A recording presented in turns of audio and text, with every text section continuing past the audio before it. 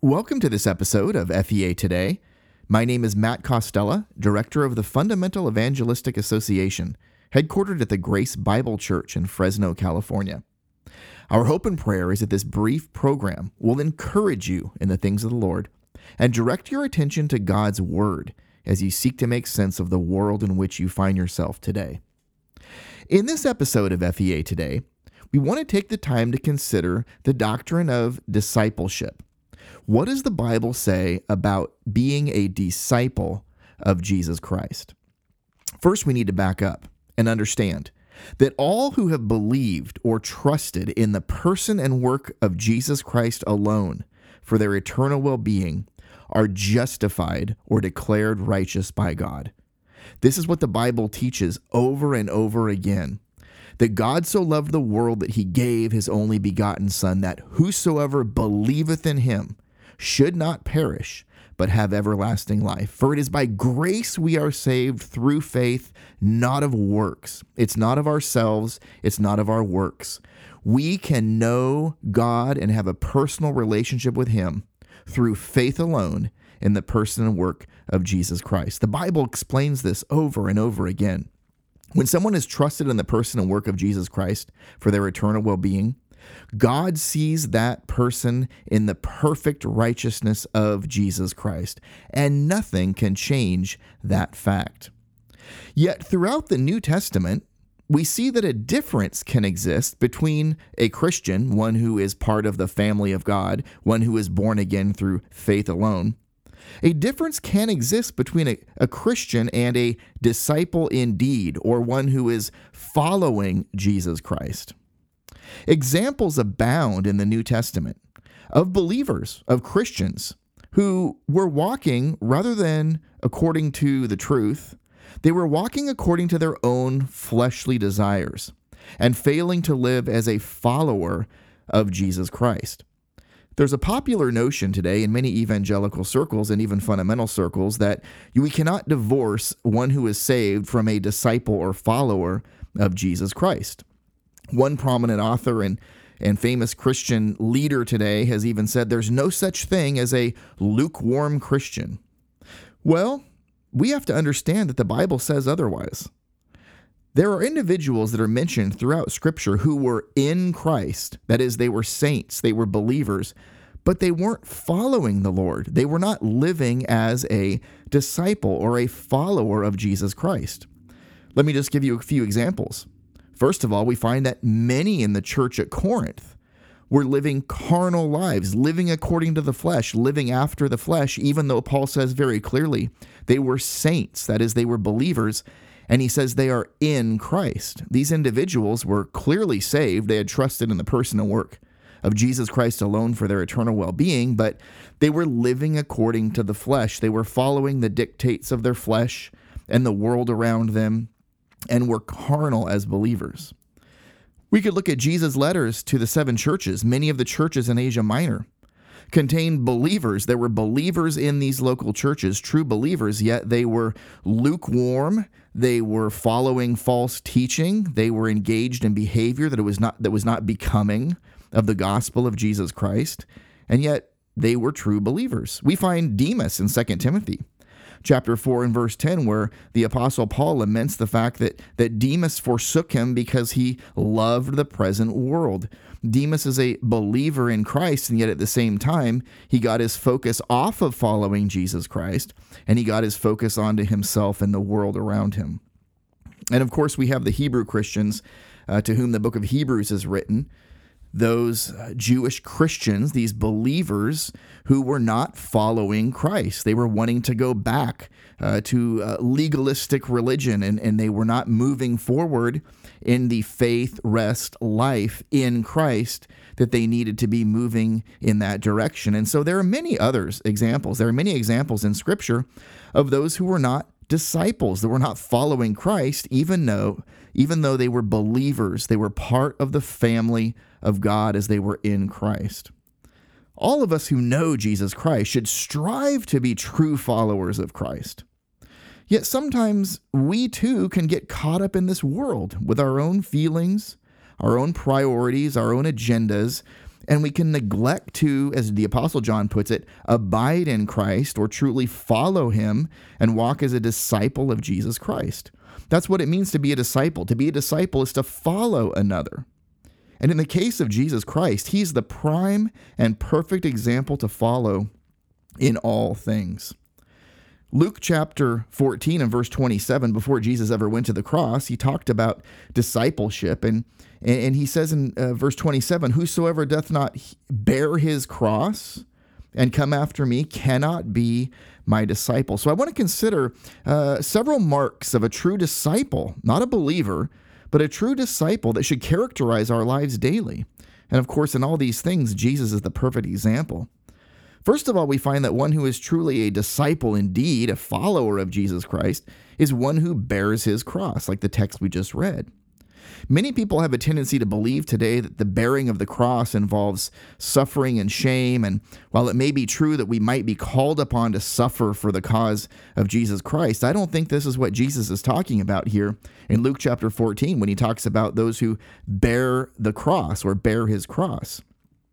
In the Roman culture, the one who bore a cross was showing publicly that he or she was submitting to the will of another, submitting in this case to the will of the state of Rome. And we find that Jesus Christ says very clearly, whoever doth not bear his cross and come after me cannot be my disciple. So first of all, we have to understand that true discipleship involves bearing one's cross. We must submit to Jesus Christ. We must submit to his will rather than our own will in our lives. In the context of Christ, remember, he bore the cross and he submitted to, of course, God the Father, but also publicly the Roman government as he was set to be crucified on Calvary's cross. We too today must bear our cross. That is, we must submit to the will of our Lord and Savior Jesus Christ. We also see from Scripture that a disciple is one who continues in the Word, And of course, Jesus mentioned this to the individuals in John chapter 8 and verse 31. He talks about the need, if we're disciples indeed, to obey his word and submit to his word. We can go over to 1 John chapter 2, and the Apostle John writes in verse 3, hereby we do know that we know him, if we keep his commandments. He that saith, I know him, and keepeth not his commandments, is a liar, and the truth is not in him. But whoso keepeth his word, in him verily is the love of God perfected. Hereby know we that we are in him. We have to understand here that John is not talking about salvation. He's talking in context about one who abides, is abiding in Christ, one who is truly in fellowship with Jesus Christ. It's very important. In the first chapter, John talks about the fact that we're going to sin. In fact, we're liars if we say that we don't sin, but we need to deal with that sin. We need to continue in the Word and remain in proper fellowship with our Lord and Savior Jesus Christ. Remember, the Word, God's Word, is the means through which he communicates to us. He reveals his will to us. So as we bear our cross, we must continue in the Word. We must be in fellowship with our Lord and Savior Jesus Christ. Another mark of a true disciple is one who bears much fruit. Jesus talked about this back in John 15:8. He says, herein is my Father glorified, that ye bear much fruit, so shall ye be my disciples. The bearing of fruit coincides with the fulfillment of God's will for our lives. As we're in tune with him, we have a desire to do those things that are pleasing to him, and fruit is born. We bear spiritual fruit. We read of Tabitha in the book of Acts, chapter 9, as one who was full of good works. This individual knew Jesus Christ as Savior. This individual was one who then was a follower of Jesus Christ, and fruit was produced in her life. One who bears much fruit, one who continues in the Word, one who bears his cross. We also find from Scripture another mark of a disciple of Christ is one who loves the household of faith. That is, your brothers and sisters in Christ. In John chapter 13, verse 34, Jesus tells his disciples, a new commandment I give unto you, that ye love one another as I have loved you, that ye also love one another. By this shall all men know that ye are my disciples, if ye have love one to another. It's so important that we have a a love, an agape, a genuine care and concern for our family, our spiritual family, our brothers and sisters in Christ. And again, the Apostle John addresses this in 1 John 2 and verse 6. He that saith he abideth in him, that is one who claims to be in fellowship, who claims to be a true disciple of Christ, ought himself also to walk even as he walked, that is, even as Christ walked. Brethren, I write no new commandment unto you, but an old commandment, which ye had from the beginning. The old commandment is the word which ye've heard from the beginning. Again, a new commandment I write unto you, which thing is true in him and in you, because the darkness is past, and the true light now shineth. Here's the new thing. He that saith he's in the light, and hateth his brother, is in darkness even until now. He that loveth his brother abideth, there's the fellowship, abideth in the light, and there is none occasion of stumbling in him. But he that hateth his brother is in darkness, and walks in darkness, and knoweth not whither he goeth, because that darkness hath blinded his eyes. We need to be individuals who love our brothers and sisters in Christ and show that. And in so doing, we are following Christ. We are exercising a role as a disciple, a follower of Jesus Christ. So we must bear our cross. We must continue in the word. We must bear much fruit and love the household of faith if we are truly going to claim to be followers of Jesus Christ. Another mark of a true disciple is one who simply obeys Christ's commands. We can go to Acts chapter 9, and we read the account of the conversion of Saul of Tarsus and the certain disciple at Damascus, verse 10, named Ananias. And we find the Lord coming to Ananias and telling Ananias, arise, go to the street which is called Straight, and inquire for Saul of Tarsus. And we find Ananias termed a disciple, called a disciple in the Word of God, as one who immediately obeyed what God told him to do. And so Ananias, verse 17, he went his way and entered into the house. He did just what God said. Putting his hands on Saul, said, Brother Saul, the Lord, even Jesus that appealed unto thee in the way as thou camest, hath sent me, that thou mightest receive thy sight and be filled with the Holy Ghost. A disciple is one who obeys the Lord. We also see from Scripture that a disciple is one who then testifies of Christ. Because after Saul of Tarsus' conversion, and he becomes Paul the Apostle, we find straightway in Acts 9:20, he preached Christ in the synagogues, that he is the Son of God. A disciple testifies of Christ. If we're followers of Jesus Christ, we are going to testify of Christ. We're going to tell others of him when the opportunity arises, and we are going to unashamedly proclaim the truth to those who need to hear it. We could continue to go on. The Bible tells us in Acts chapter 11, verses 29 and 30, that the disciples, every man according to his ability, determined to send relief unto the brethren which dwelt in Judea, which also they did, and sent it to the elders by the hands of Barnabas and Saul. A disciple, a follower of Christ, is one who's going to be generous in giving according to their ability.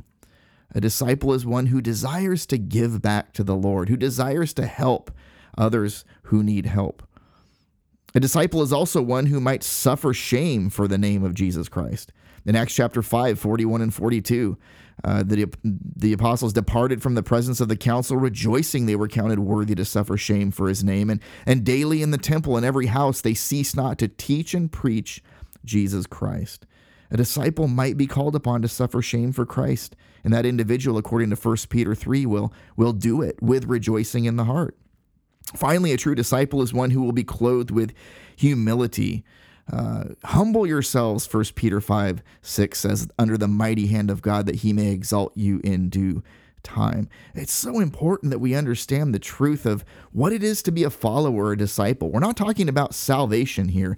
The new life comes by grace through faith alone in the person and work of Jesus Christ. But then once we have this new life in Christ and we are justified, declared righteous, our goal is to continue to follow and grow in grace and knowledge, to be true disciples indeed of our Lord and Savior Jesus Christ.